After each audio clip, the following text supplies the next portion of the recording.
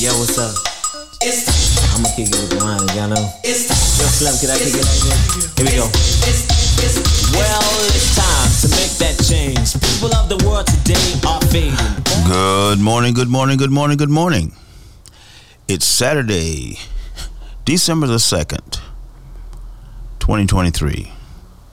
And it's time for the most powerful show on the radio, Church Information and Open Forum, with your host, the Reverend Marion Barnett Sr.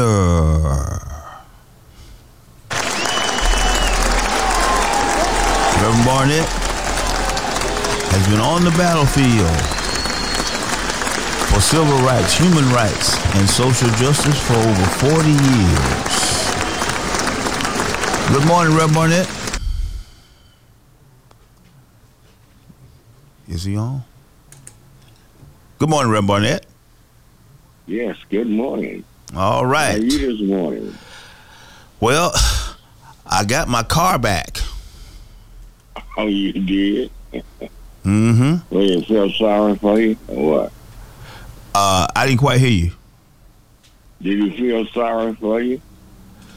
Do who feel sorry for what? For stealing your car.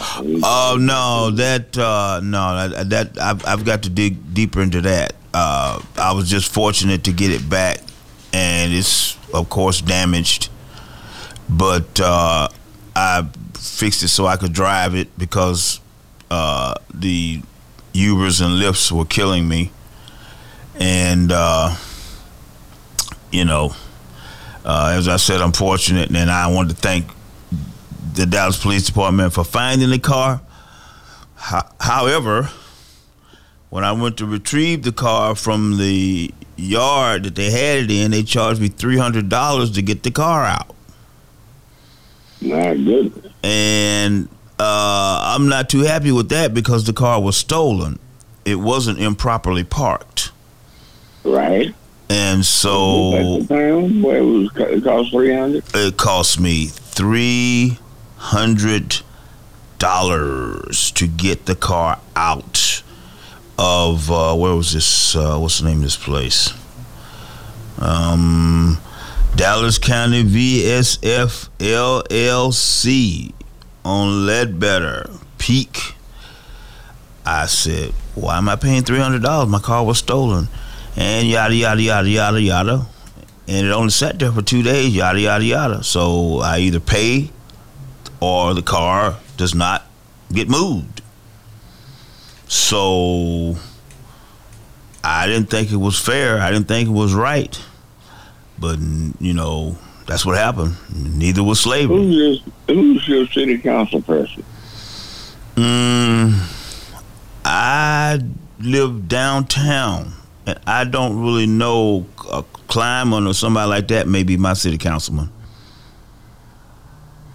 Well, I would see my council person and about that one, because that's the city of Dallas on that. Mm-hmm. Yep. And see, now when the city started mistreating, that's when your council president is supposed to come forward. But you have to let him know, her know, what's going on. The car was stolen. It was not parked in an illegal area. It wasn't parked too long. I heard that. So you shouldn't be charged for them towing the vehicle in. Yeah, because, hey, I'm on, my little income stream, that was a unintended consequence, as Bernie Sanders says. That was grand theft, wasn't it? And then I had to pay to get the car. I had to pay to clean the car out. Now I got to get new seats because the people were drug addicts and they were living in the car, and it was all kind of paraphernalia in the car. And it wasn't straightforward. No. Yeah. A 2006 car. Was worth it? I beg your pardon? You think it was worth it getting it out? Yeah, because Uber and Lyft were eating me up. So you know, yeah, it's that's why I had the car. It didn't look like much, but it was economical transportation. So, yeah, it okay. Well, at any rate, so what's on your mind this morning? I've got a few things. You tell me what you think. I've been contemplating on thinking about rearing. I don't know why it's on my mind. So, rearing children. When children turn out bad, when children are arrested and in the penitentiary, and it turn out bad, do you think it's really a bad seed, or is it a bad way that they've been raised? Ramana, can you talk a little louder? You got a lot of people that have children in prison. Okay. And they're mad with the world about it. And mad with the world because they raise their children wrong. Mm-hmm. Okay. How do you feel about something like that?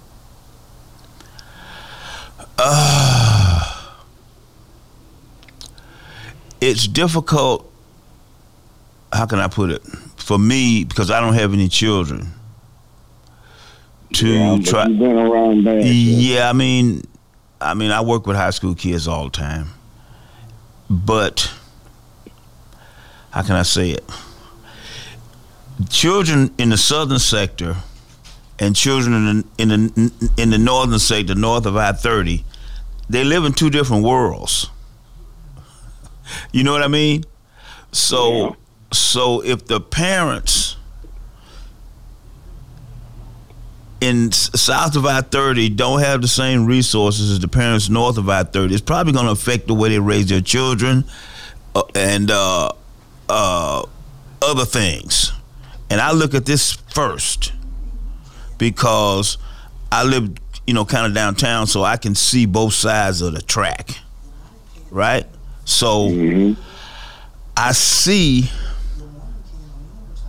the disparities, in resources, the economics, the food, the yada, yada, yada on the southern sector, and I see the ones on the northern sector. So it's kind of, how can I say it? In a perfect world, I'd like to see how it would be like if both sides of town had the same resources. How would this affect what you're talking about? Okay, so you saying economics play a part in a child being raised? Absolutely. In a full way. Mm-hmm. Well, but what about when we didn't have nothing? See, black people got off than we ever been in America today. Okay. But come on, let's go back 50 years. All right. We didn't have no food like this. Nope. Like they acting now. We sure didn't. But we got more now than we had then, so that shoot holes in just because they're poor, they gotta be bad. That's true. Poverty is not the only factor. Mm-hmm. So it don't tell. It doesn't tell. Mm-hmm. The culture has changed diametrically. Okay? Mm-hmm. When, what we used to call home training. They used to call it home training. Right. Now, the kids have more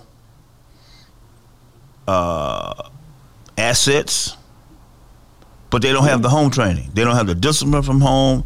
They don't have the spirituality from home. They don't have the what else could you say that you get in the home? They don't have the nurturing that you get from home. The culture is different, and you can see it when you go to high schools. And when I'm in the high schools, I see how the kids react toward the adults. They don't have no home. The home training is different, if they have it. Your parents years ago used to ask you, "Who is that boy? Who is that boy's folk?" They wanted to know who that person was that you were running with. Right. And if they had a bad name, bad reputation, they wouldn't let you run with you. But I wonder if that asked very often now. All right, let's ask. Run with anybody. Right, let's ask. We got a couple of callers, Reverend Barnett. Let's see what the callers say. How about that? Okay. Who do we have? We have a longtime listener online too. Good morning, longtime listener. Good morning, longtime listener. I want to address what the pastor's talking about, because I've been watching over the years these criminal kids that are out here now.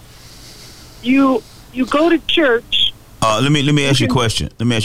No, because I'm driving and I can't get distracted with questions right now. So let me just say what I got to say, if you don't mind. I go to church and I see, you can tell what's going on in the family by how the children behave at church. Because they're not being trained at church, they may be being abused at home, because some children are being abused, and this is causing them to do what they do. They got a mother that's in church, she's in the choir, she's this, that, and the other, but she lives with homeboy on the weekends or during the week, okay? And those kids, some of those kids are being molested, they're being hurt, they're being a whole lot of things, and it's showing up in us being the recipients of their behavior and them going to jail and prison. Now, I grew up in an abusive home, but I had a daddy in the home that had very strict and set rules for his only son. My brother's never been to prison. He's never been in trouble with the law. He's never been anything other than a professional, and that's it. And he makes good money. But however, in my case, since I was the abused one, I acted out. I didn't go to jail and prison, but I did other things. This is pre-salvation. And so, yes, Pastor, I don't know about back in the way day, because I'm not too sure your age, but I'm over 60 personally myself. And so I know that depending on where you lived, who was in your house, how you're being raised, whether or not there's abuse in there, all those things play into several factors, because you can't have people going to church, but they're not living church, because the kids are seeing this. And I'm not just saying that it's Christian kids, because we all know that it's not. Some of these kids have never been in church. And so the other thing I want to say to you... Okay, now, can I hold on, sir. I'll let you talk for like 5 or 6 minutes. Because this is for the pastor. Pastor, I want to tell you that the Baylor system, and I hope you're in it, they have excellent doctors. Excellent. If you have Medicare at whatever age you are, then you can get your care. If you already know this, I hope you do. But I'm telling you now, you need to get a cardiologist along with your back specialist, and you need to get all these guys, because the way the Lord is working things out right now is that he's making everything available to us. We just got to reach out and touch it. So I don't do good driving and talking. That's why I can't be interrupted. So I appreciate it. You're a very good host, sir, but I can't do that. So you all have a great day. Merry Christmas to all. Thank you. Thank you very much for your information. Okay, Reverend Barnett, are you okay with me responding, or do you want to just move on, or what? No, I want to respond to this. Okay. Because this is very important. We're losing too many children to the penal system. Man, you go downtown to Dallas County Courthouse, and you look at every court door you look to, there's some young black boy sitting up there. He's on trial and everything. And you look at the jury, and the jury don't look like us. Oh, Lord. Well, they're going to find him guilty. You can rest assured that. You don't even have to guess. Mm-hmm. In Okay. in 99% of the cases, they're going to find him guilty. Whether he's guilty or not. But then he is guilty. Quite naturally, they're going to send him to the penitentiary. And this is bothering me. It's been, I don't know why it's been so hard on my mind lately. That we have got to do something about these to me, it is parents' problem. Now, she mentioned abuse. Sure, if there's abuse in the home, I don't know what type of abuse she's talking about. Is it physical beating or something like that? Is it sexual abuse? I don't know which one. I wish I knew which one she was talking about. But we still have got to do something about it. And I don't care what kind of abuse it is. We got to do something. So let's stick with this one. All right. Was there another call on the line? Yeah. Yeah, bring it on. We have Robert Petrie on line 3. What's going on? Good morning, Reverend Barnett. Good morning to you great hosts. Yeah. What's on your mind been on my mind. So I guess our minds are working the same, because it's really been on my mind. And I see some of the problems when you go back 6 years ago in the home training. We had home training, but we didn't have that dope flooding our community. We had jobs in our community. We had jobs in our community. We had opportunities. Yeah. We had men that was working and providers in their homes. And it's a different situation now, but it's an economic embargo that we face as a people. They don't want us to do better in our community. That's why they don't keep the funds. The banks don't loan money. Financial institutions don't put money in the community. We can't get development in our community. So it's by design. And you have young people that want to be successful. But the music has changed. Robert, hold on a second. We got to take a break, and we'll bring you right back to the most powerful show on the radio, Church Information and Open Forum, on 89.3 FM, the voice of the people. Yo, what's up? I'm gonna kick it with the line, y'all know. Yo, Slim, can I kick it like this? Here we go. And we're back with more of the Church Information Open Forum show on KNON 89.3 FM or KNON.org if you're streaming. Robert, you still there, right? We've been having this problem for about 30 years since Reverend Burnett been on the show. Being able to listen to the listeners. And is Reverend Burnett on? Can you hear me? Can you hear me, Robert? Yeah, I can hear you. Okay, just go ahead. We'll get. Okay. Yeah. Everything that's happening to the black communities all over America is by design, economically. Okay. The drugs that was put in our community in the 60s when we were talking about equal rights, civil rights, the jobs were taken out of our community. And right now we're suffering from it. Young people want to be successful. Okay. But when you don't have skills, you're in a negative environment, and you don't have a trade, in many cases you have inferior education, but they make sure you have a gun. Right. You get access to guns. Young boys are taking these guns and going out, getting what they think they want. Secret Service agent included. Now, the environment is very negative all over America, every inner city, because of these conditions. Right. Until we deal with the economic embargo and fight for equal rights. See, we don't have equal rights in our community. We don't have the opportunities that other communities have all over America. Right. And it's flooded with drugs. Right. And that creates crime And guns. and a lack of opportunity. Mhm. I have a couple of my friends that retired from the Dallas Police Department, and I asked them a question. How many people did you arrest for robbery and burglary that had money in their pocket? And they said none. None. None.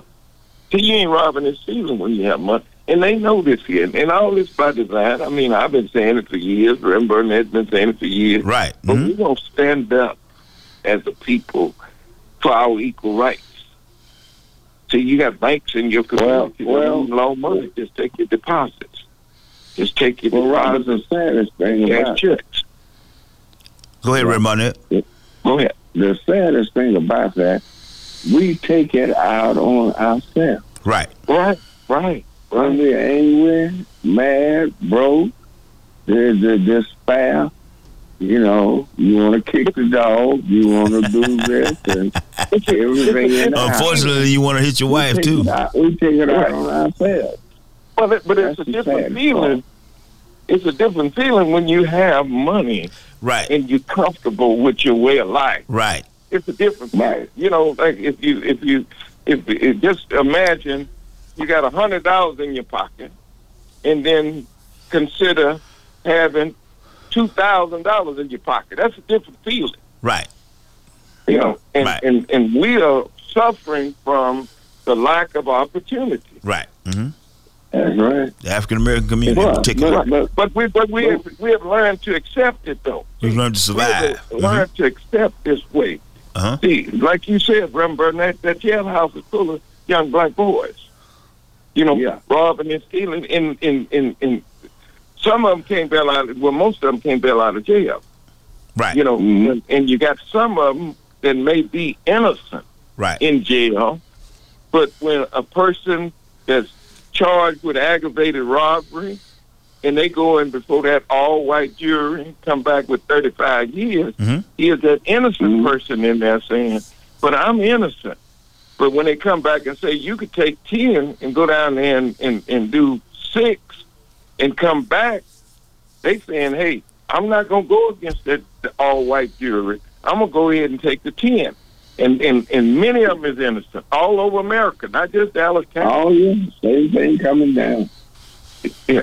See, until we deal with our economic conditions, and we're respecting the dope dealer because he got a Mercedes Benz and some diamond rings on his finger, and got a little designer warm up on. We respecting them. Mm-hmm. You know, until we deal with our own problems that affects us, that make us like we are.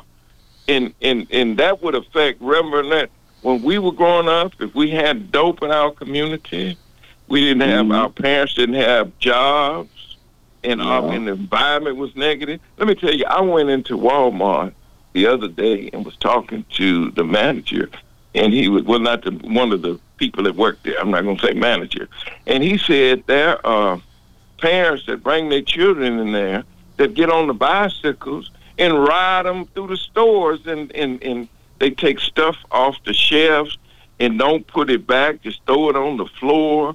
And he was saying that they run across a lot of this in the Walmart in the black communities. And this is the reason why they close, and then they go in there, and a lot of them going in there stealing too. I went in there to buy some underwear, and they had an under lock and key. Right. They do. And T-shirts. Under lock and key. Yes. Under Mhm. lock and key. That's a common practice now. Is that You know, right? That's right. Because of I mean, theft. underwear. What do they do with cigarettes and all stuff like that? Well, that's behind the counter. Right. And these foreigners is the ones that's owning and running all the convenience stores. Right. See, we don't even have the jobs in our community. And if you have a job, you got to go outside of your community to work. Right. See? Right. Well, So- this, like you said, was by design because there used to be businesses in South Dallas. That's You right. used to have That's movie right. theaters in South Dallas. You used to have packing houses in South Dallas. You can name all You kinds of had everything. businesses. You had everything. You had everything in South Dallas. So a Yeah. man could live in South Dallas and live comfortable and it was not a high crime area. It was one of the nicest places we were gonna have to live. This is what's going on. But the economic conditions still faced us. We were stronger back then. We were able to overcome. Far stronger. Right. See, and we didn't have to depend on this system like we do now. You know, rent was $150 in South Dallas. Now it's $750 on up. Right. Mm-hmm. See, so you got to make more money. About 1,000 on that. It's more than that. Well, in Southern Dallas it is. In Southern Dallas it is. Yeah. Mm-hmm. You know, but, we got to see, you know, Reverend, you've been on this 30 years telling these people just what we telling them now. 40 years. 40 years. You're telling them, you ain't telling them exactly. You're taking 10 years away from me. Right. Just what you telling them now. How many people, when they did the banking below I-30 and showed that banks didn't loan money in Southern Dallas, how many people protested? None. Not one. No. Not one.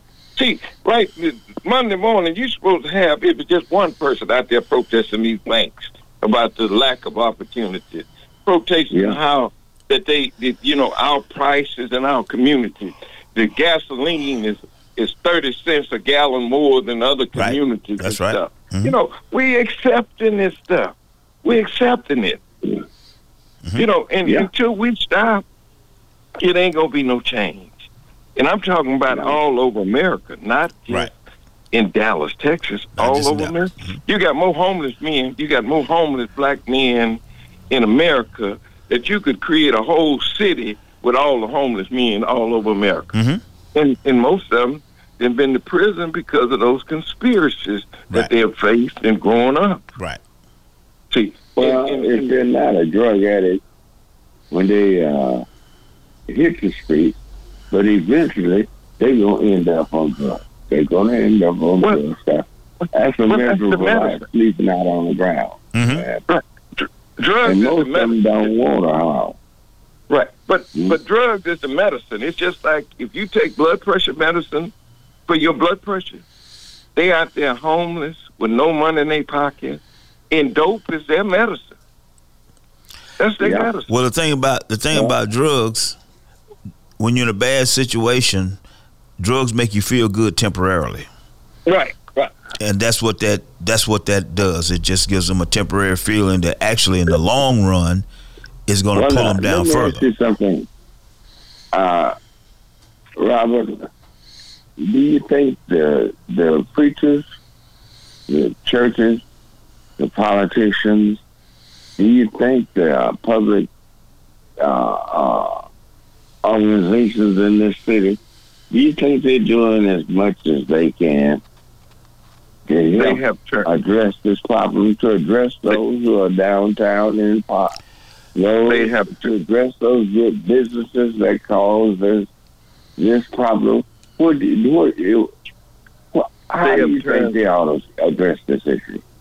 Well, first of all, they've turned their back. They need to turn around and deal with that situation. You know, when you got churches that's open just on Thursdays or Wednesdays for prayer meeting and service on Sunday, when these facilities could be open to help our people. Right. You know, and until we are reaching back and reaching down and helping our people, it ain't going to be no change. Mm-mm. It ain't going to be no change. We got to help each other out of this situation. We got to know why we're in this situation. The conspirators that's got us in this situation. This is not our nature. The way we're living now is not our nature. Mm-mm. This here has been by design.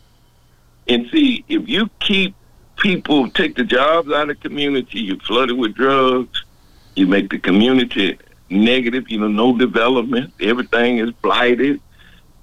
People coming in your community, open up business that don't care nothing about you. Mm-hmm. Everything in your community costs more than other communities, and you are poor. Mm-hmm. See, and if you got a good job, it's outside your community.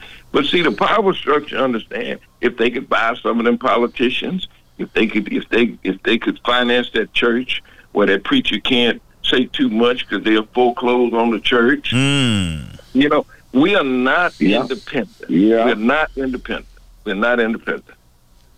See, but we got to stand up for something. We ain't doing nothing, but we accepting it. You accepted it. You know, you got to fight your way out of this situation. Do you think they give me something? Do you think they care nothing about me? Do they think that they'll help me be on that corner 46 years on Hardwood to own Skyline Ranch for 30 years? No. These people ain't help me. They want to take what I got. But see, I fight with them every day. Okay. And see, and by me fighting, they have to respect me. See, they got to respect me. This is a situation we're going to have to deal with.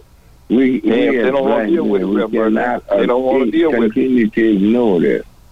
They don't want to deal with it. I know you've done things over the years. You bring them boys out there and let them ride horses on your ranch and do different things. And you've given them jobs. But I brought Manheim Auction. I brought Manheim Auction to Dallas from Grand Prairie. They have created thousands of jobs. Thousands. I used to work there. In the black community. The city of Dallas did not want Manheim there. It was Dallas Auto Auction at the time. I had to go to Al Liscombe and say, Al, we need these jobs in Oak Cliff. That's right. He went to Tandy. Mr. Tandy was the city council person, and went to Mr. Tandy, and we got these jobs, and we got 500 jobs that's been there since 1990. And you go out there right now, it's majority black people that's driving the car and making sure the cars go through the lane. Right. But they got attitude. You give them power, and they are so ignorant with their power. I mean, it's a shame. You know, and it's like, man. We need more businesses that are hiring in the southern sector, as opposed to having to go on the other side of town to get a job. If you can get there, if you have a car to get there. Right. Because when I first got here, it took me 3 hours one way to get to. Right. And then people that live in those communities with those jobs, they could walk to work or get in their car and go 3-4 blocks and they at work. But we got to drive all the way across town, right, on the freeway, bumper to bumper traffic, right, to get to work. It costs you more gasoline, right, the wear and tear on your car. You know, just the wear and tear on you to get to work. I got to spend an hour to get to work. I got to spend an hour to get back to work. I got to work 8 hours on the job. Right. That's 10 hours. Right.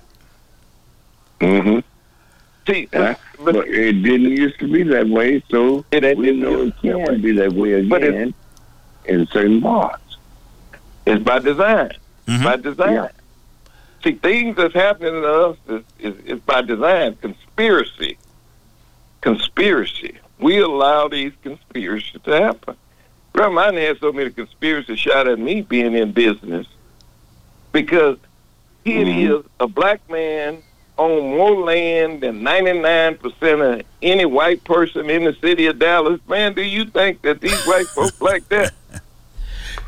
Well, you have 93 acres out there that you own? 90 acres, but I have 132 acres in the city of Dallas. My grandfather told me when I was 14 years old and I lived in the projects, he told me to buy land because God wasn't making no more. Right. He took me to the auto auction when I was 15 years old and showed me that you could buy cars. And you could make money. He was a businessman. See, these kids are not seeing this. Here's a question that I ask white boys that I know that's successful. White men, white men that's successful. One of the questions. All right, gentlemen, we got to take another break, and we'll be right back. 972-647-1893 is the number. On the most powerful show on the radio, Church Information Open Forum, with your host, the Reverend Marion Barnett Sr. Yo, what's up? I'ma kick it with the wine, y'all know. Yo, Slim, can I kick it? All right, we're back, and we've got callers waiting. Let me finish. Go ahead and finish, Robert. Okay, I asked successful white men that I know, how many of them would be successful today if they didn't have a father in their life? 100% of them say they would not be. Mm-hmm. So if 78 to 85% of black boys is growing up in the inner cities of America with no father, what are they missing? Mm-hmm. Absolutely. What are they missing? Mm-hmm. That's right. Okay, I just wanted to make that statement. Well, you do a fantastic job, and that's why the people were asking about you, and so you keep on doing what you're doing. Rev Mario, you want to wrap it up because we got another couple of calls. Yeah, well, here now, we don't ever wrap it up. We talk all deal.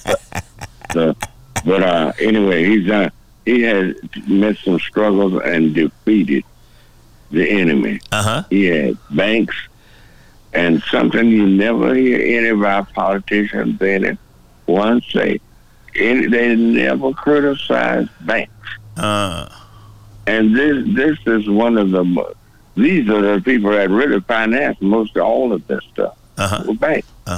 They talk about everything. But see, banks also give money to politicians to get elected. Right. So they got them bought off. Mm-hmm. We got to stop a lot of things that are going on in our community that are not right. That's not going right. And we just got to shout. But see, when you're getting money from the power structure, because white people know how to feed a little money to some of our black politicians, some of our so-called leaders, get them to switch parties. Put a banquets and stuff like that. You can't bite that hand that's feeding you. It don't make sense to bite that hand that feeds you. Don't take their money, and then you don't have to worry about it. See, I don't take no money. I don't take no money from white people. I don't take no money. You can't buy me. See, I don't take their money. You saying you earn your money? If I take their money, I'm not independent. Right.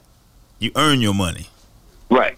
And I don't owe them no favors and stuff like that. And then I could talk to them. See, I talk to the power structure, white people, like I'm talking right now to the community on the radio. They know how I feel. They know that I'm telling them about the conspiracies and the racism that we have to go through, and that we need jobs and opportunity in our community. Why should I have to drive to Richardson to work every day when there should be jobs in my community? And all of that is by design and control. You saying it's not an accident? Us like that. It's by design.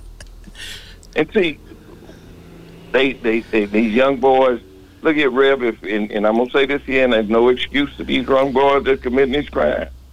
But if I didn't have the opportunities and I wanted to be successful and I had to do something illegal, I probably would too.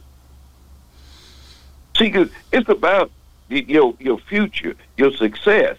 But now these young boys don't have no knowledge. They didn't have no grandfather telling them to buy land. They didn't have no grandfather taking them to the auction. They don't have no dad in their life. They don't have no man in their life. They've been raised by a female. And women cannot develop boys into men. Right. Impossible. Now, under these circumstances, right, when you have environment like we have now, it's a known quantity. Yeah, absolutely. Right. Yeah, that's already been figured out. Right. See, and we got to like Leon said about the churches. I mean, we got to open them church doors to these conditions that we continue to face.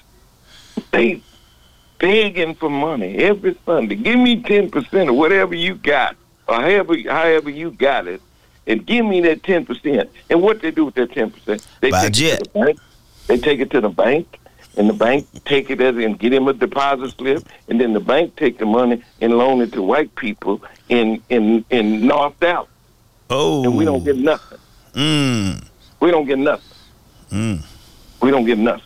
See, until we make a difference, you know what I mean? But we don't.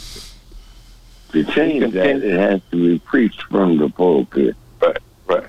And see, but when your pulpit is not preaching the true gospel, you get stuff that we're getting that's been regurgitated by white preachers and everything, and we can't tell you the same thing he tells his people because his people own everything, and we own nothing. Right.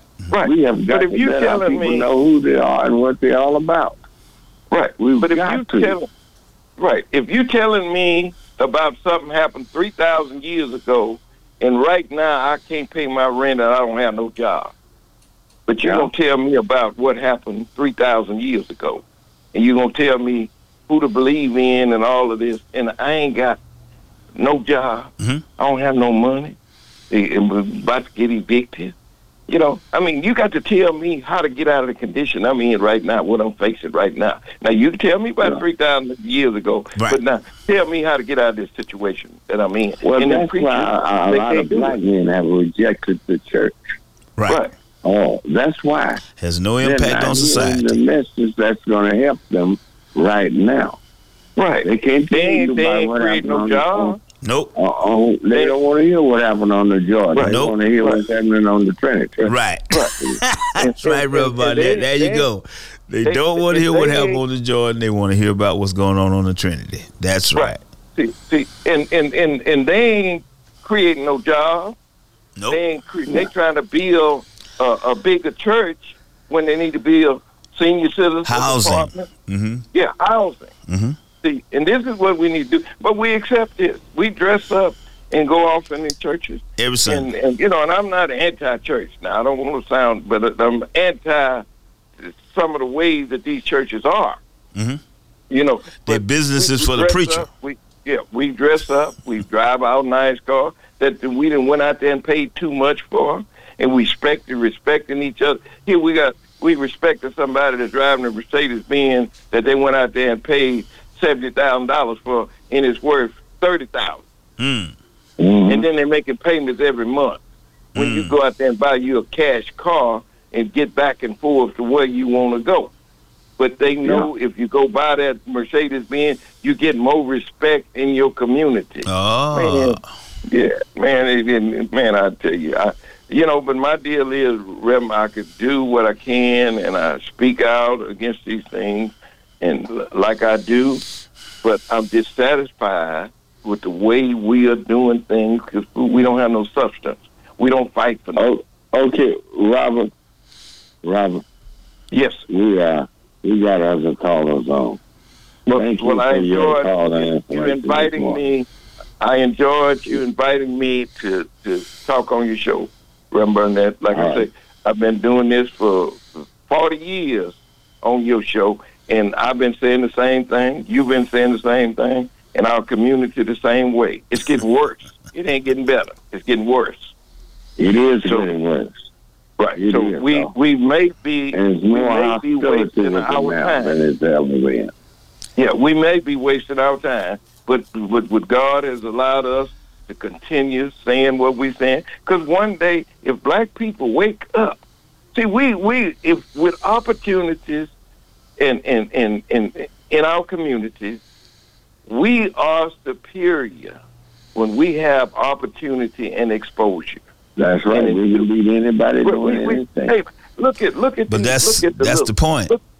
Right. Look at that's the point. Boy, Look at the little boy that made a perfect score on the SAT test. Look at all the young black athletes that's coming up and being successful and showing what they can do and how more superior they are than others. When you look at the football games, you see black folks on the field, but in the audience in the stadium, you see 99% white people. We are entertainers. We ain't Yeah, creating well, see, nothing. they got the money to go to the van, to the game, and pay $10 for a hot dog and all this. They got the money to do that. That's right. When the money is not running like that in our community. And we sitting there watching it drunk and getting high, and we sitting there watching it, and we smarter than Jerry Jones, the owner of the Cowboys, and trying to say what he should have done and what he's not doing, and you ain't doing nothing, and you ain't got nothing. All right, then we'll see you, Robert. Appreciate y'all. Okay. All right. Thank you. All right. Who do we have, Pierre? We have Bill on line 2. Oh, it's not Pierre this morning. Okay. No, Pierre's Good morning, Bill. not here. Good morning, Bill. Good morning, Bill. Hello. Is Bill there? It might be gone. All right. Bring up another one then. We have Hebrew Black on line 4. All right. Good morning, Hebrew Black. All right. How you doing, Brother Barnett and Leon? Good morning. I'm doing good. Hey, the problem is basically, God is love, right? The thing that's wrong with the black community is we're not loving each other. We're not showing each other that we care. I grew up in North Dallas, but I've been over South Dallas, West Dallas, whatever. And when you show people that you care about them, they respond. So all it is, we complicate things. All black people have to do is show another black person that you care about. If they're in need, you try to help them. It's that simple. Well, it's not hard. We need to, because living out in North Dallas, you have people when you see white people, they pass each other. I mean, if they get close to each other, they say, "Excuse me." Some of these young black kids they walk by you and almost step on your feet and don't say anything. So we need to respect. We need to respect each other and love each other, and that'll cure a lot of problems. And this is what I want to say right here. Last week, you had mentioned about Abraham being Hamitic. Abraham is actually Shemitic. And the last thing I'm gonna say is that you said America is not in the Bible, but it is in the Bible. In the 4 seal, if you break it down, you'll find that America is in there. And that's pretty much all. What does it say America is in the Bible? What does it say? When you break down the 4 seal, the 4 seal is Britain, it's England, because England conquered a fourth of the earth at one point. Theology, you trying to put in Afrocentric theology to make America great? I don't even think America might not even be a world power at this time when all this British start coming down, which is not very long from here. From this time. It's not. Because you have China, Russia, they waiting for it. They waiting, and they have these hypersonic missiles, so, pardon? You believe that eagle is America? The eagle? Yeah, from a biblical sense? 13th chapter of Revelation. You think that's America? America is represented by the eagle, yeah. Do you think that all Scripture points to that being Israel coming alive again? To blacks, that means blacks will rise again, and the world will become knowledgeable that they are the true Israelites. Yeah, right. We are. That's why I was saying that Abraham was Shemitic, because these two groups, the Shemitic group and the Hamitic group, were dark-skinned people. Shem is the progenitor of Abraham. Yes, they are Semitic, but I didn't say that he was Hamitic. I said when we go look at the bloodline of David, who Jesus is a direct descendant of, and his line from Shem, right? Hamitic. They're Hamitic. But they came through the line of Abraham. So Abraham is Shemitic, so they came through that line. Well, no. We have to discuss this. If we have time, if you have time to talk with me, I can give you my number and we can discuss this. not on the radio, but we could discuss this. No, we can't discuss it. We can discuss it when you know it. Yeah, because other people want to talk, and I think that me and you have, we have a lot of knowledge between us, so we could sit down and talk about these things. So I'm gonna go ahead and let you go, and let somebody else talk. Y'all have a good day. All right, you have a good day. Thank you. Next to the line 972-647-1893. 972-647-1893. Who we have, Pierre?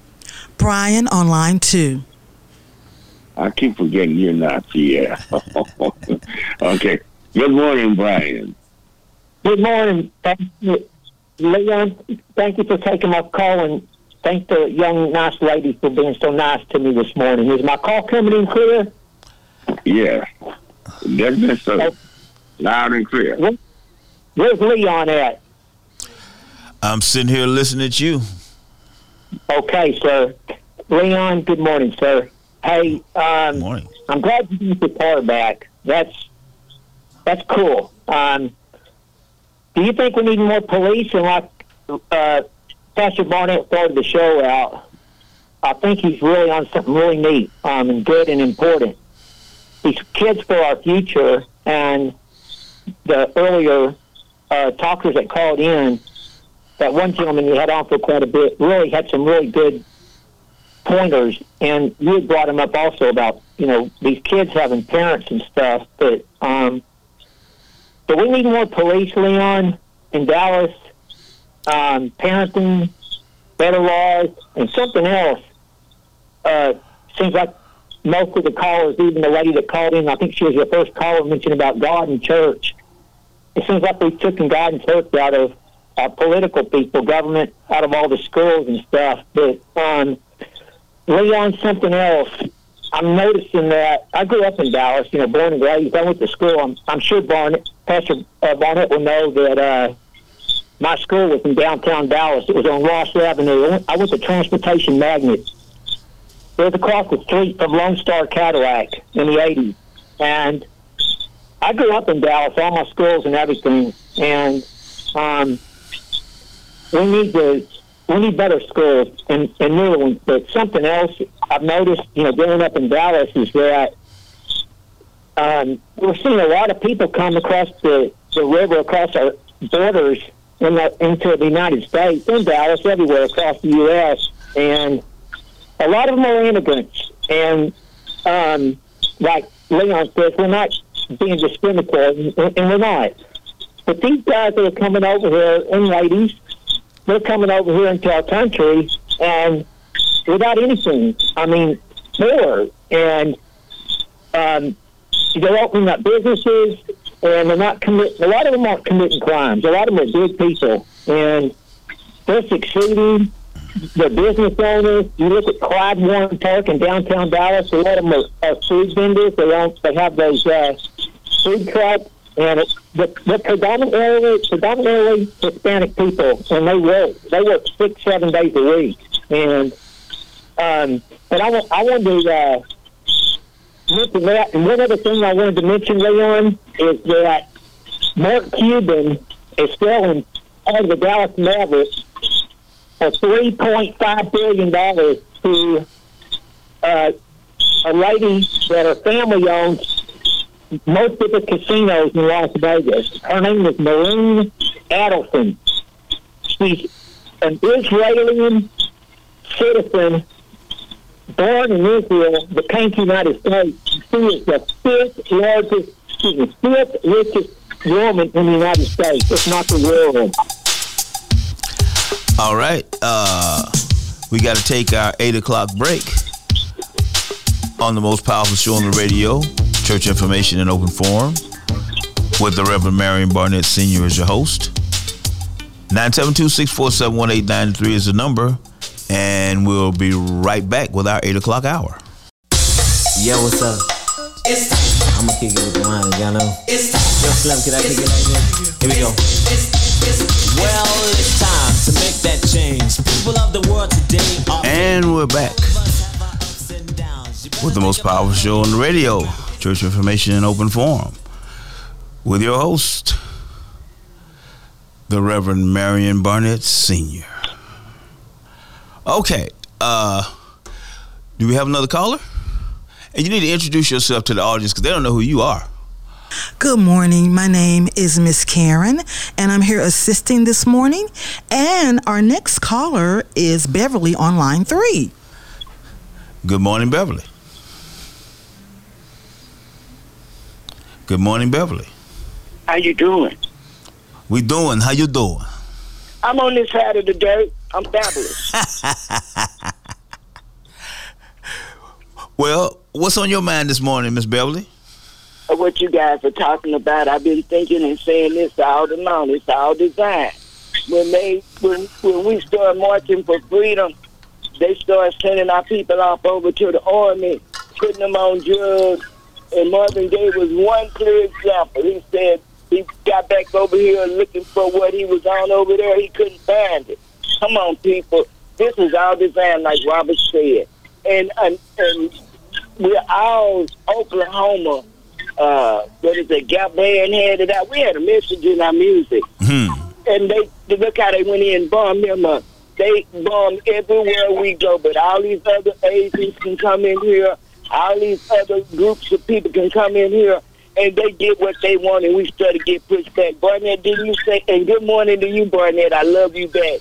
And then didn't you say a long time ago, wait a minute, I lost that. I shouldn't have said that right there. But let me say this. Our school system is designed to make us fail. That's your first prison that you're sending your child to when you send them to the ISDs. It's designed for you to fail.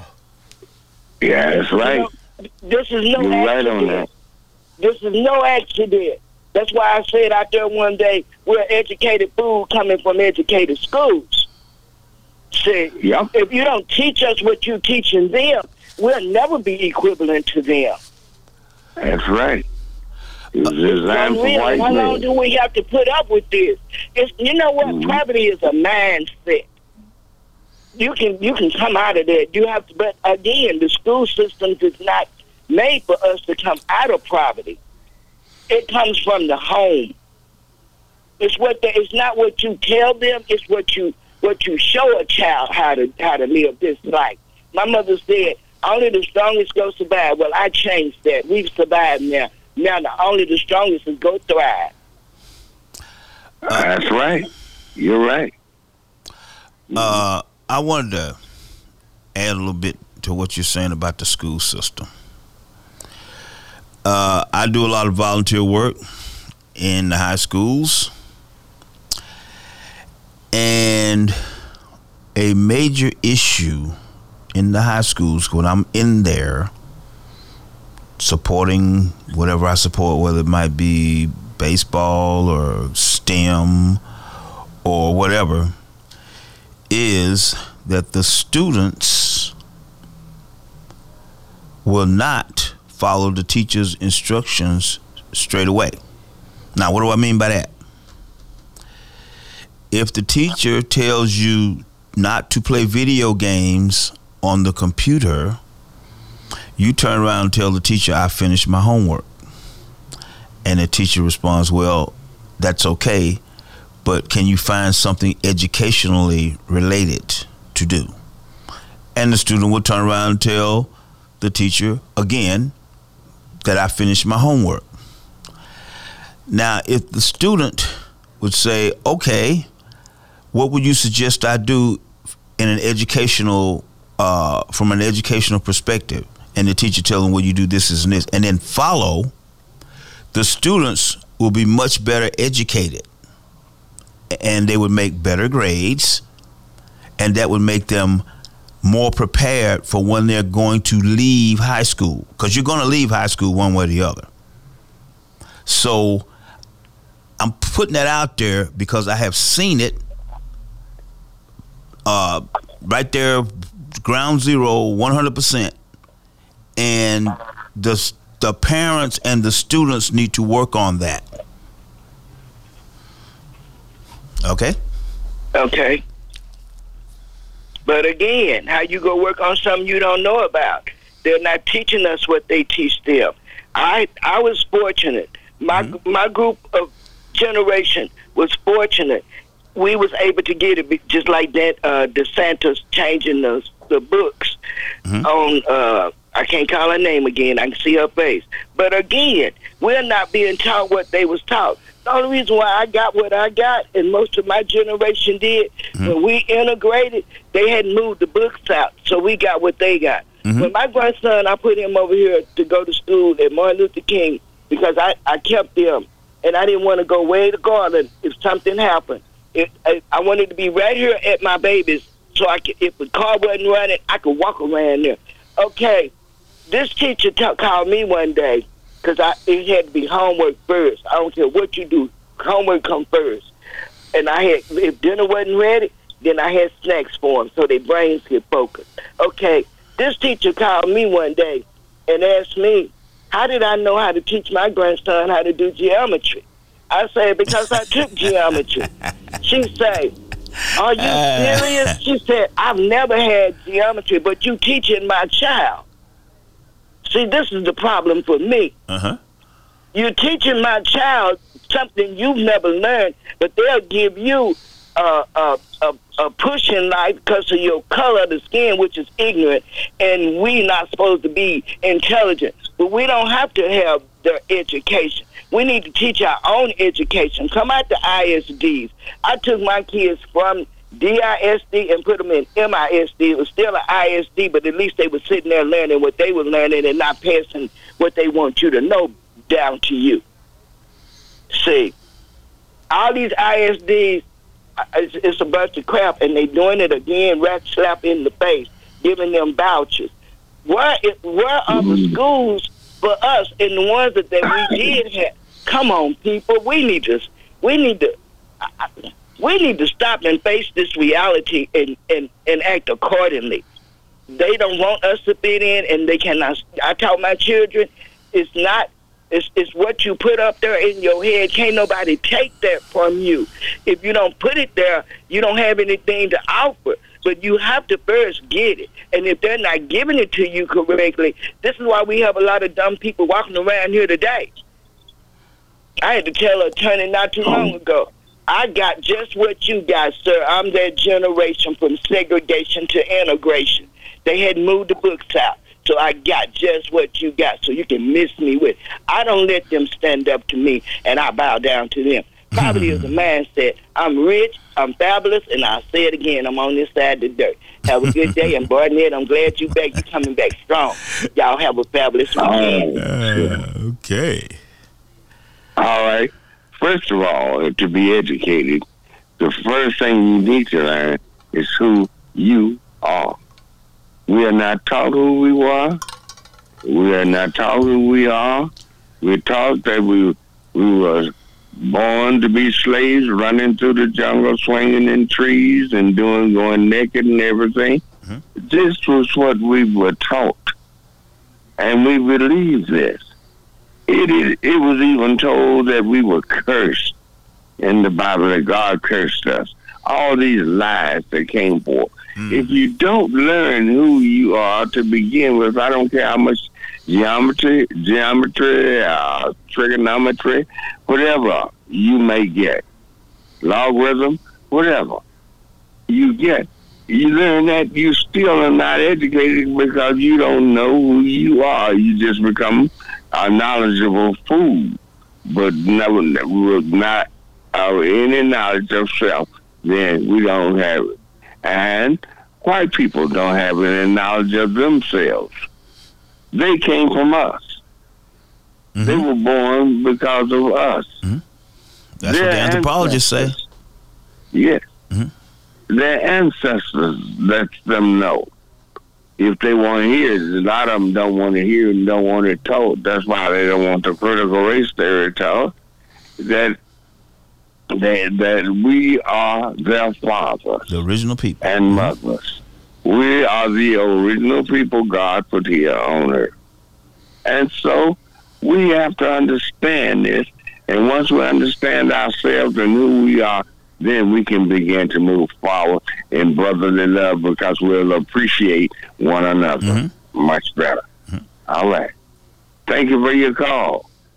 Let's clear the line. 972-647-1893. Who we have on the line?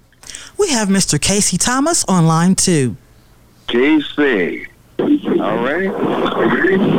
Good morning, Councilman or former councilman. Good morning. Emeritus. Good morning, Pastor. Vice President. Good morning, Pastor. Yes, sir. Good morning, Leon. Yeah, I currently serve as first Vice President of Texas. Mm-hmm. That you wanted me to come on and kind of talk about plans for, and then also take some questions.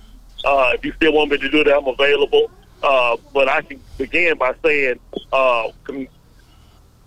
thank you to everyone who reached out to their state representative, the state senator specifically, the state house member, and those 24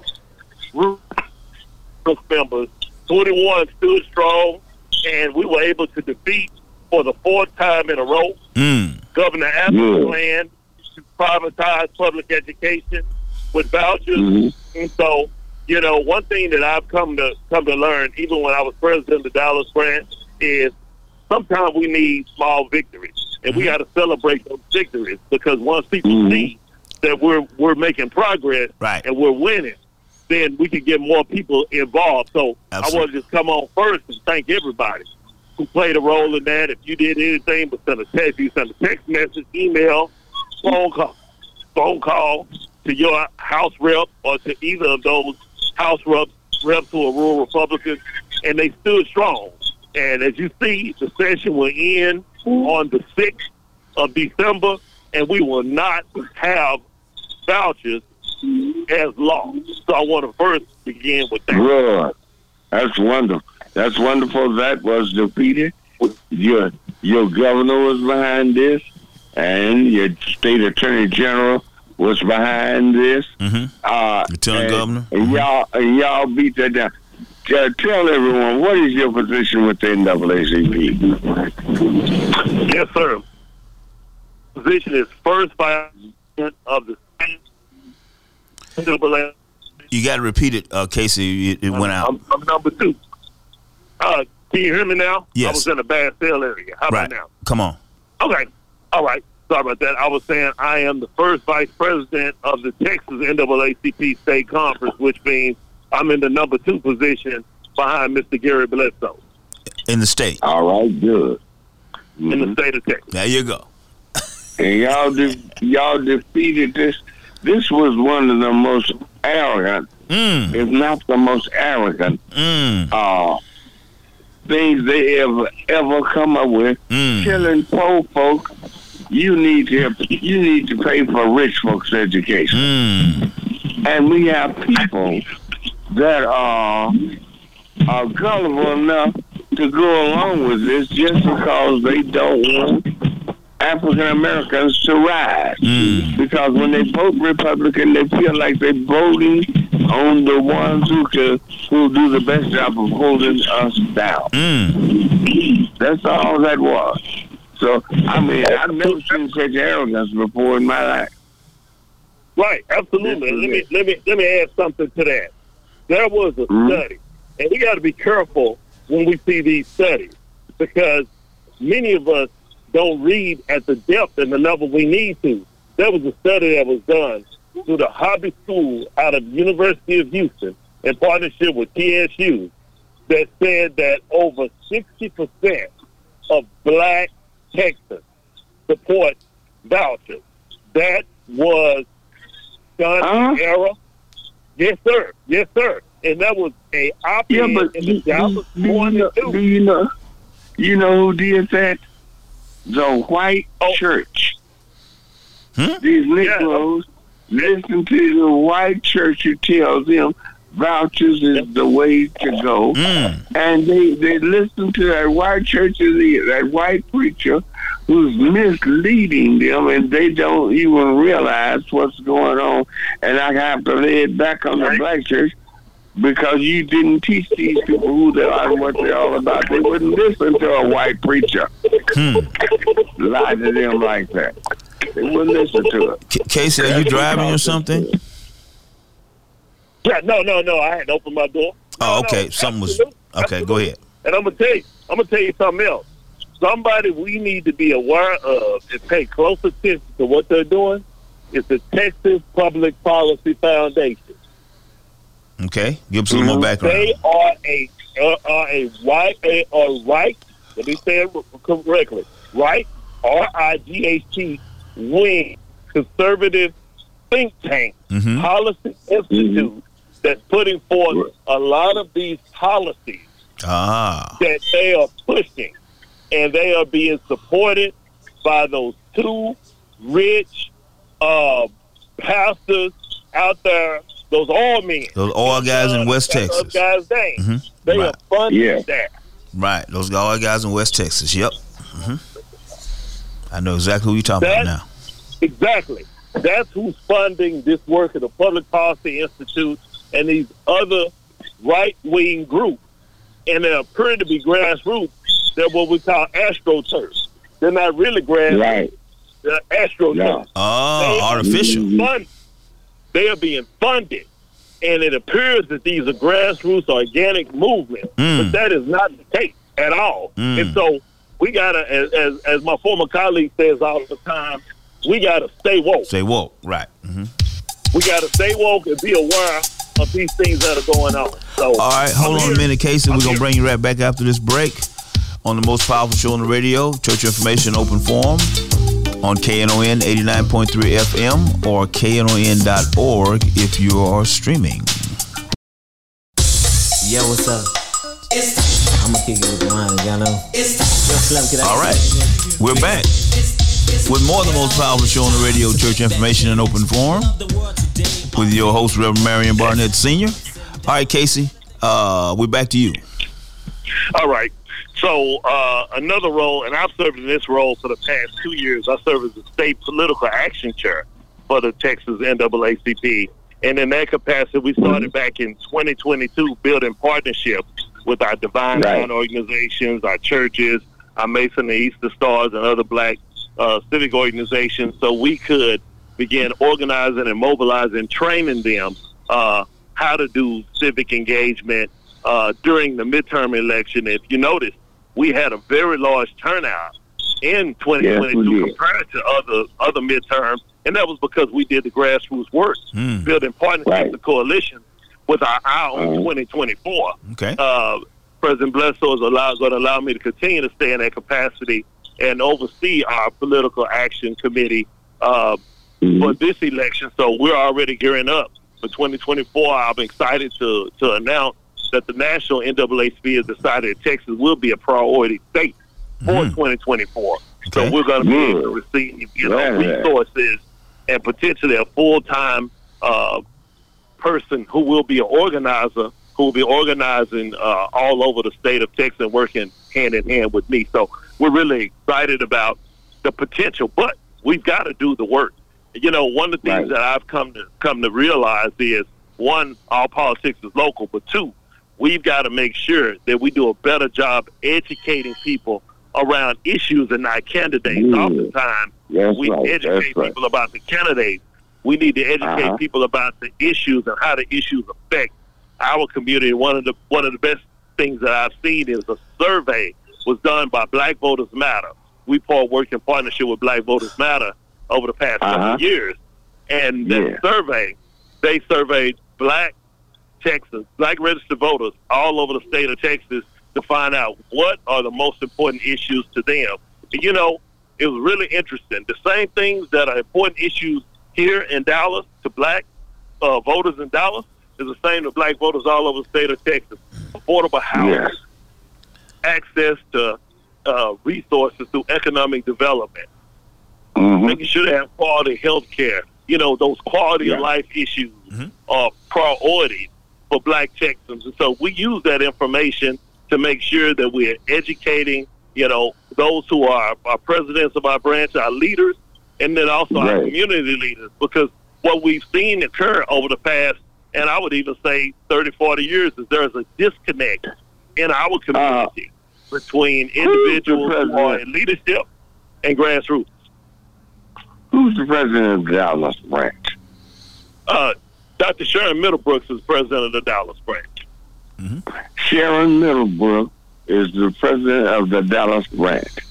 Wow. Yes, sir. She's been with the NAACP a long time. She's been out there working with us a long time.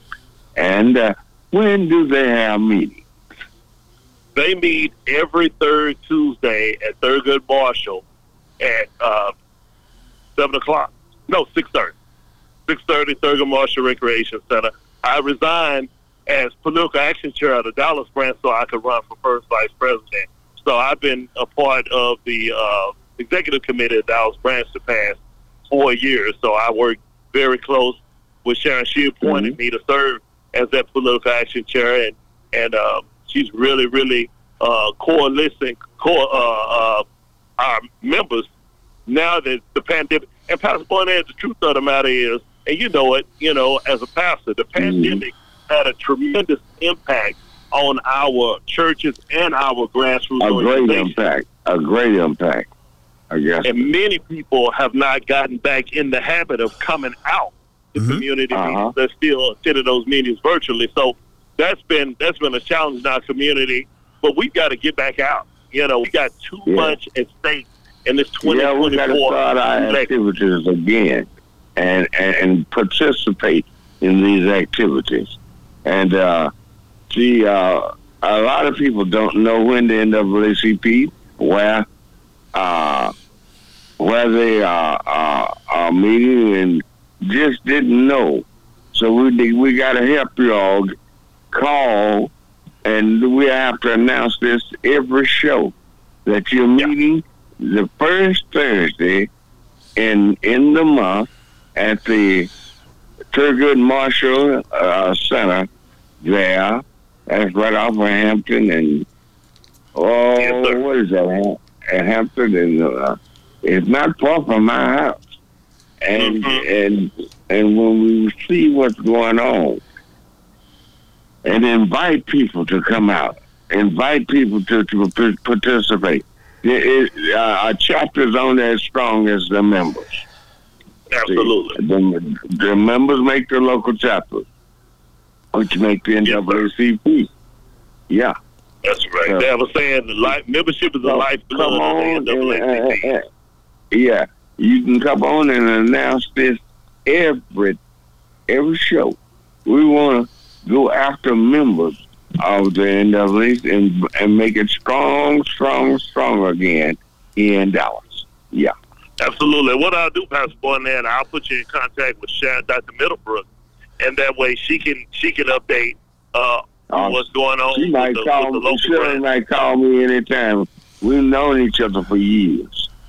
Oh, that's great. That's great. Well, I will definitely give her a call and let her know that she can reach out to you and she's got the green light to come on and announce each of the membership monthly. She got the green light to come on because she can tell us some of the problems that we might not know about that the NAACP is addressing. See, when you go behind that green door, you find out there's a whole bunch of stuff going on that you don't know about. So we'll invite Sharon to come up. That's a great idea. As we look upon 2024, we've got to make sure that we are active, not only because we do a decent job registering new voters, but we do a terrible job of getting people out to the polls. So we've got to come up with a mobilization strategy. It can't be just about voter registration. I think voter registration is good. It shows, it gives visibility, and I'll let you know. Our Divine Nine organizations, our Black Greek-led organizations especially here in Dallas, have done monthly voter registration drives, and I commend them for that. But we want to take it to the next level. We want to begin looking at where numbers count and where numbers matter. Now, something I'm really excited to announce is TABS, the Texas Association of Black School Educators. They're going to partner with the Texas NAACP so we can get our high school students registered and get them out to vote. There is a law. There's a state law, and State Board member Aisha Davis pointed this out to me. There's a state law that requires schools to do voter registration in the fall and in the spring. Many people don't know there is a law that requires that in every principal is automatically designated as a deputy voter registrar. And so we're going to encourage, through this partnership with TAPSY, for our principals, our black superintendents, our black principals, and our black administrators to make sure that in the schools that they have presence and leadership in, that we have voter registration at least once a semester. That way we can get those students registered and we can actually get them out to the polls. All right. All right. Casey, let me ask you a question. When is the last time the NAACP has had their national in Dallas? It was in the 80s. Matter of fact, we've been working, when I was on the council, I was working very close with Visit Dallas, used to be Dallas Visit Convention Bureau, on bringing the national convention here. We hosted a national board meeting. It was the first time that had a national board meeting outside of the state of Florida, maybe about 5 years ago, and we were going to put in for Dallas to be a host city. But I think a couple of things. One, the pandemic. It really had an impact on us putting that bid in place. But it's been the 80s. It's time. It's time for Dallas once again to host the national convention. And can you bring us up to date a little bit about the Kay Bailey restructuring or renovation or remodeling, or what do you call it? Because that would be the optimum venue, but it's getting ready to get torn down. And how's that process going? Because we don't hear a lot about that on the news.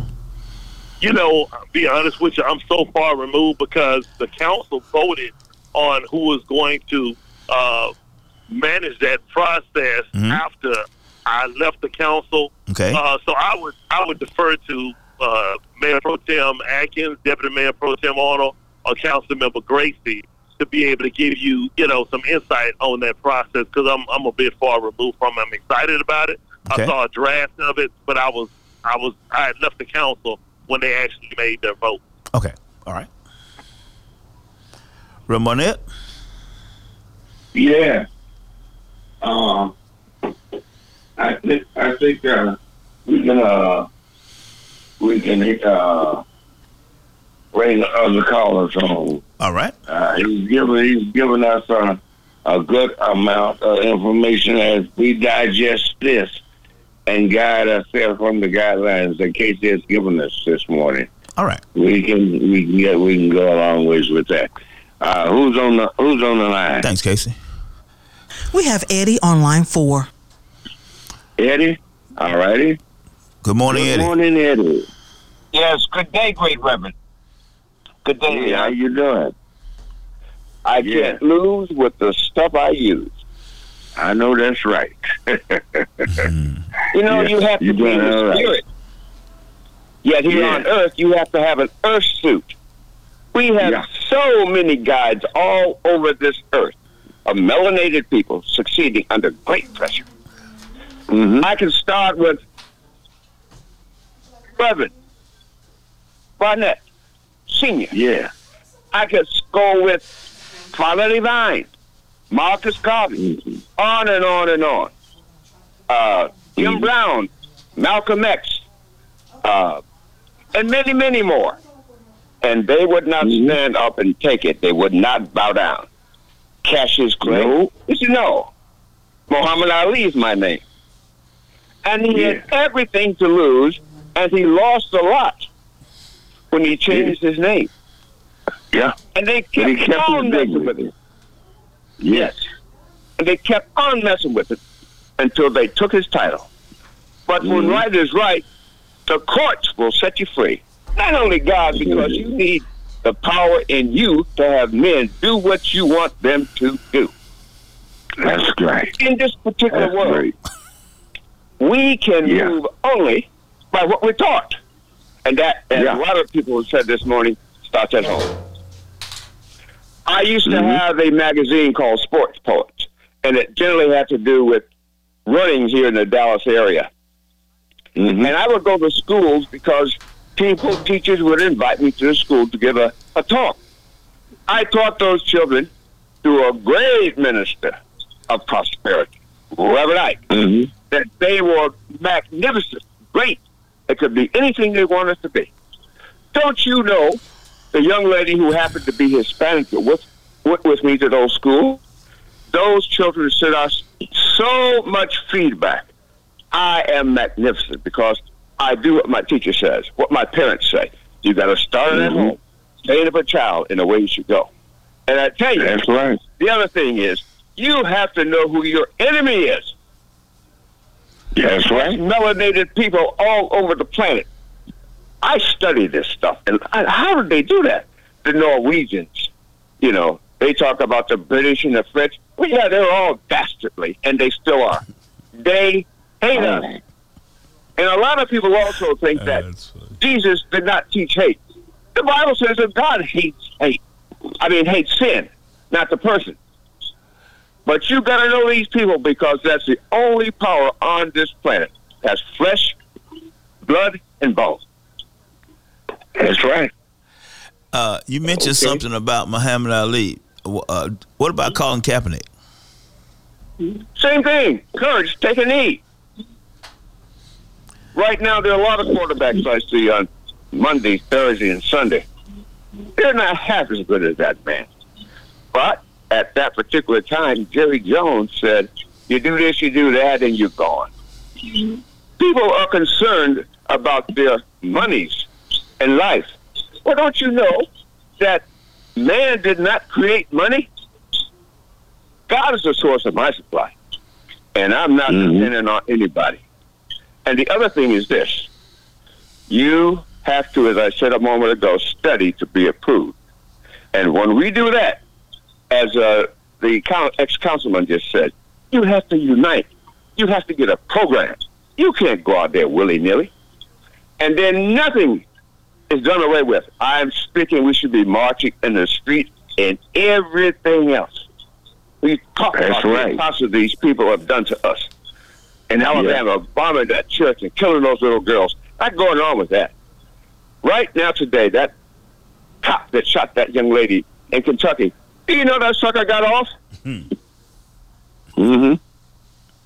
So what we're saying is, in any way you want to put it, we need a new birth. We need a new birth of knowledge. Yeah, we need a renaissance in among our people. We need to wake up. We need to find out who we are, and we need to approach that in a way of love, as you said from the very beginning. We are the children of Israel. We should love one another, but most of our people don't know who we are. The beginning of all knowledge is the knowledge of self. Know who you are. Need a paradigm shift. All right. God is not a supposition. God is real. Yes. Peace. All right. Makes room for another caller. Ike on line 3. Ike. Good morning, Ike. Yes. Good morning. How y'all doing this morning? Well, we're doing, and we get the chance to talk to Ike's. Y'all talking about a lot of stuff this morning. We done talked about white juries. We done talked about a whole lot of stuff, the NAACP and how powerful it is. And we done talked about how, and I'm going to say this about ISDs. One of the biggest attacks we got in this country is against public education. I'm for public education. This is the big two things black people is under attack for right now, and that's that they want to take your voting rights and they want to not educate you. That's why we appoint people to vote people to be our trustees and to represent us in these schools so we can get proper education. But I said that to say this. All this we done talked about, we got a big 800-pound gorilla in the room that I haven't heard anybody speak on this morning. And that is the warehouse they trying to build across from Carter next to Friendship West between the government center. Now, we talk about all-white jury sending us to the penitentiary, but an all-white jury decided to put this warehouse there. And we got all this power. We got the NAACP, we got these mega churches, we got all these businesses, and we still saying not be talking about this. I'm not saying what nobody's doing because, as Reverend Barnett said, we don't know what's going on behind the green door. You got to get closer to the phone or something. Can you hear me? Yeah, try it again. Right. Reverend Barnett said I can't say what people ain't doing. Hang on a second. We're going to a quick break, and we're going to bring you right back to the most powerful show on the radio. Okay. Church Information Open Forum. 972-647-1893 is the number. We'll be right back.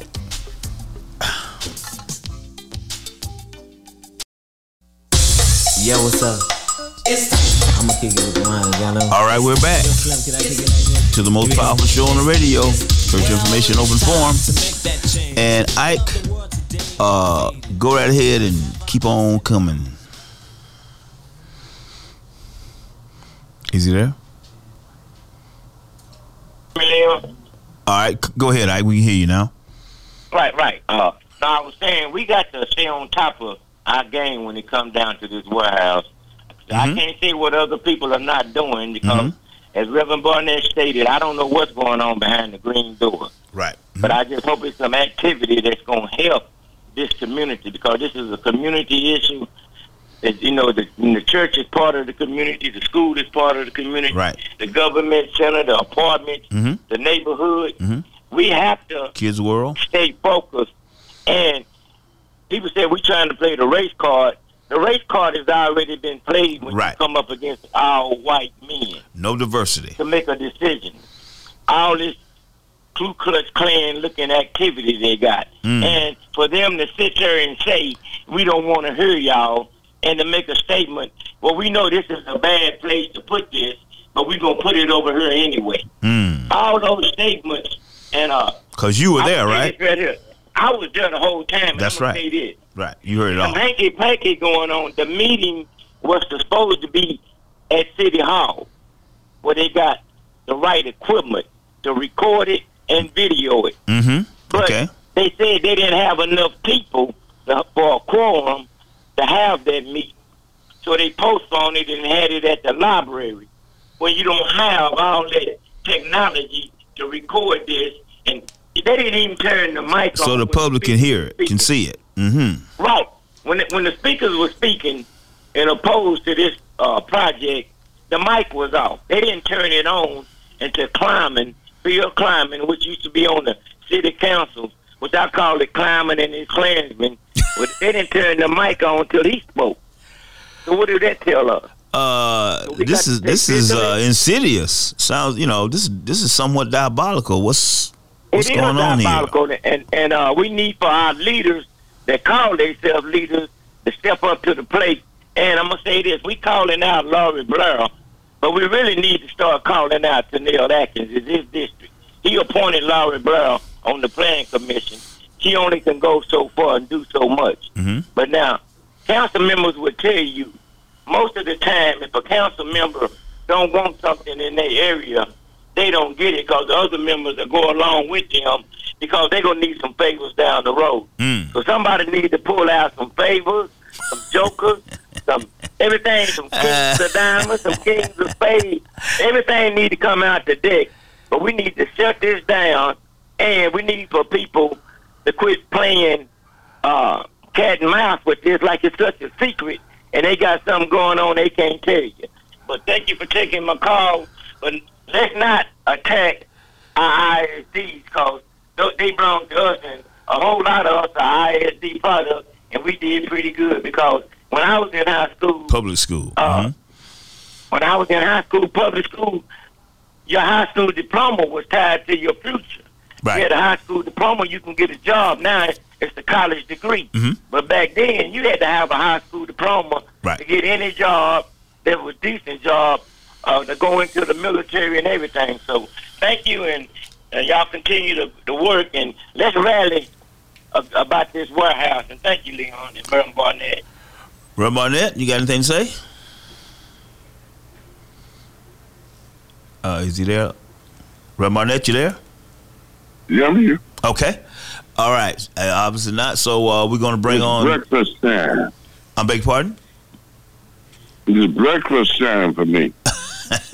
Okay. Well, let's bring on the Deputy Mayor Pro Tem, Carolyn Arnold. All right. Good morning again. Good morning. So, good morning. I'm here this morning just to share some uplifting information about our community event next Saturday, December 9th from 4 until 8:30 p.m.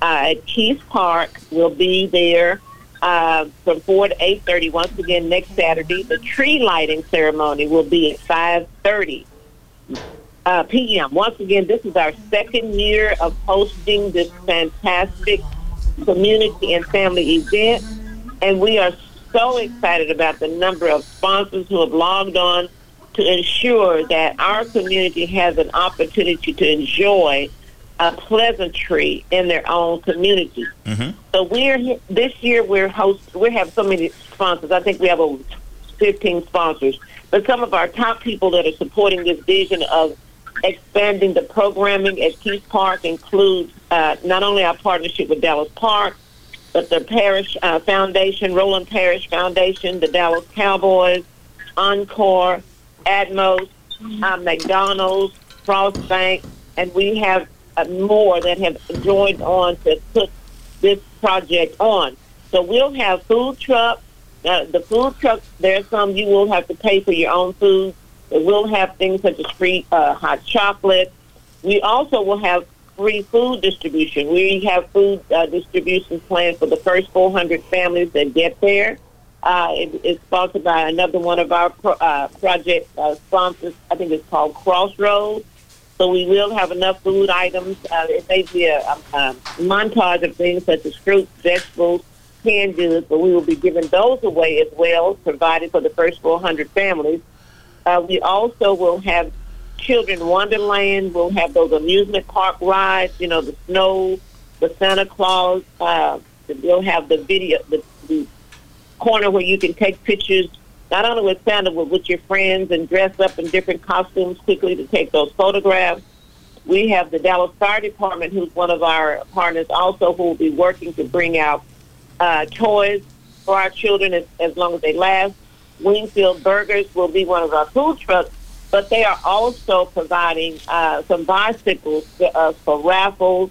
And so we will have something for all ages. The Betty Waite Foundation will definitely have a lot of good things such as socks and other giveaways for more than likely a multi-generational audience. So once again, we'll be there Saturday, December 9th, next Saturday, from 4 until 8:30 p.m. at Keys Park. So I'm simply going to say, don't be late coming through the Keys Park gate, because you're probably going to miss something if you're not there on time, and we want you to shine with us. And once again, thank all of our sponsors. We will have announcements via email, via Facebook. We're pushing to get a little more information on the air, our local news station, so people won't be out of the loop. But once again, Pastor Barnett and Mr. Leon, I know you're probably not going to be amazed, but I'm amazed, and folks should be amazed at how many people listen in to KNON. So we're depending on them to get the word out. And this is a free event, except you will have to pay for your food truck items if you purchase any of the Wingfield Burgers, or Food Box will be there, and we have a number of other food trucks that will be there. But that food distribution is free. The toy giveaway is free. We will be raffling some of the items that will given out by the Dallas Cowboys. And so we just have a number of things that we are blessed to have a relationship in our community right here in our Keys Park. So thank you for allowing me to share this morning, and we look forward to seeing you all with District 4 staff, Mr. Phil Foster, Dr. Tanya Solis-Mosby, and most definitely Deputy Mayor Pro Tem Carolyn King Arnold. Thank you for allowing us to share. Madam Arnold, we don't want to be late when we come through the gate because, if we're in, we know we're going to win. So, but I wanted to ask you a question. We were talking to Councilman Emeritus Thomas about the NAACP, and I mentioned when was the last time there was a national in Dallas. and he said it was in the 80s. And then I asked about the progress of the Kay Bailey Hutchison, what do you guys call it? Renewal, overhaul, what do you re-envisioning? The project. Right. Okay. So what's going on with that? So let me just say this, because I did want to wrap up. Someone hit me up. I did want to make sure we added Mr. Hiawatha Williams to our list of that park, because, he's always supporting the city. Mm-hmm. And the Ron Colbert Band, which is off the chain, they will be there for our musical guests, along with ballet, folklorico groups, and some others. But on the Kay Bailey Hutchins and the NAACP and those individuals, that conversation around who's coming to Dallas, where we are now, council has already approved that project, first phase, I believe we call it. And I'm excited about the group. I can't think of their name right now. I know that there was a multitude of diverse groups, and that's what I really like about the first phase, because there is employment, engagement, and contractual opportunities for a diverse group to weigh in on the development of the demo and the prep work for phase one. So as we move forward, we'll learn more about what's going on in terms of, I'm sure there's the site plans and things may change, but I can say the bigger vision, along with changing the entrances to the project and the expansion of it, you're also going to see the inclusion, and I'm speaking a little bit early because I don't know exactly where that deck park is, but there's going to be an addition of a deck park with that new development. And so that's why it becomes so important that we are engaged and woke, because we will be bringing on, I think, probably because of that expansion, about 2 or 3 other deck parks, and that is in addition to the deck park over by the zoo. So the politics there would be, number one, it's great when folks come to the city to have all those opportunities, but we have to stay woke on our end because we don't want to miss out on any funding opportunities. So that's pretty much what I have. The bigger picture in the next few years is just expansion. There is the diversity that we need for this city in terms of equity, which I like. But we have to stay woke as we move forward with the funds that are enabling us to do this, which is the Brymer bill, which allows us to, as they say politically, we have to say, well, it's not money coming directly from the taxpayers, but once that money in the pot, it's all taxpayers' money. The Brymer bill allows us, if I'm not mistaken, to use money that comes from those hotels when folks come into town, and even if you're in town and you go in the hotel, you're paying what we call a hot tax. But we're grateful for that money. We want to see more visits to Dallas, but we also want to make sure that as we build out this project, that we are getting our share in terms of jobs and career opportunities, and also overall employment and engagement, because we want to see NAACP here. We want to see the Greek groups that normally come here, but we want to see other groups that come in, to the aerospace groups, there's other groups that can come in to give our community an opportunity to peek in to see what their future holds for them. Now, so I didn't quite, I don't want to say this the wrong way. Is there a website or a city hall page that tells the citizens what's going on with the Kay Bailey project? When is the first shovel going to get dropped, or how does one know what's going on with this, with this project? Yes. So this is what I would tell you to what we can do, because I don't know if they have a site. I'm sure they do, and the company does, and I don't have that in front of me this morning. But I do know through the convention center, you should be able to Google convention center, and that will give you some insight on what is going on. But don't hold me to that, but that's what should be taking place. But what I will do is make sure that we share that with you all next week. We can get that done. Okay. But I'm like Mr. Ike as well. We need to stay woke on the convention center, but the immediate concern is the health, environmental protection of our community right here at Camp Wheatland and Camp Polk. I'm sorry, let me stop stuttering. Polk and Wheatland. That's the important piece that you also need to be engaged on, because that is a very serious conversation. I realize, It is in my community. My voice as a council member is not there in terms of getting that community out, but I would simply say you should be able to choose your neighbor in that capacity. And if you don't get engaged and speak up and rattle the cages, you'll wake up to a neighbor that will be a nightmare in this community. And that's a neighbor. Yes, it's a disrespect to our children coming in those apartments. It's living in the apartments and the families. It's a disrespect to that school there. It's a disrespect to the whole atmosphere there. There's nowhere in the world that you're going to bring 18-wheelers into North Dallas off the tollway in Prestonwood or Preston Street or Preston Road. That's not going to happen. Right. So I'm just simply saying, but if we don't rattle up and speak up, it doesn't matter what you do moving forward. The convention center is not even relevant if you're going to allow that to come right here in our neighborhood. We don't live next door to the convention center. We need visitations. We need those influx of tax dollars to help us with our general budget through the city.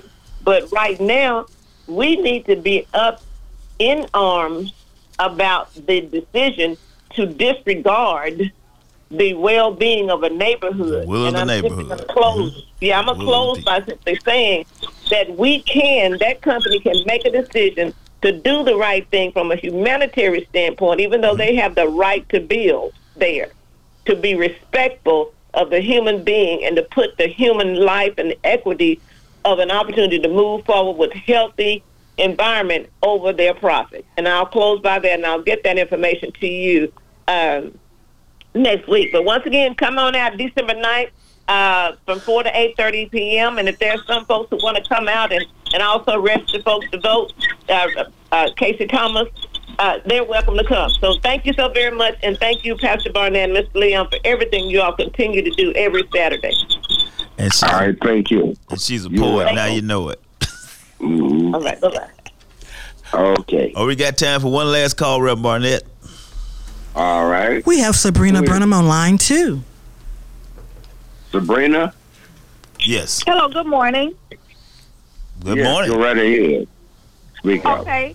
I just want to talk about a little of the conspiracy and corruption that is live and well in the city of Dallas. In 2002, I opened a business, office business, and then in 2009, I opened a beauty supply store over in the Holland Hills area. In 2013, as an African American woman business owner, I encountered an unwarranted search by the state team with an armed police officer without warning. And the city of Dallas had no knowledge of it, had no order for the search to take place. In 2015, I encountered a constructive eviction, and I won my lawsuit. And so after that, the case was appealed without any grounds to merit an appeal. The appeals court then enabled a disqualified visiting judge to preside over my case, and my judge was reversed to the disqualified judge's former client. And with all these conspiracies that has happened to me as a black business owner in a black community, all of that altered the quality of life, of my life, and I'm still fighting today. And that's how I would like to end the show. Did you call on any groups or anybody to help you? Oh, yes. I had an attorney. Come to find out, my attorney was a colleague of the disqualified judge as well with the city of Dallas. I didn't know it at the time. So I'm still fighting, y'all. I have been fighting. Did you try to make this known at this time, publicly known?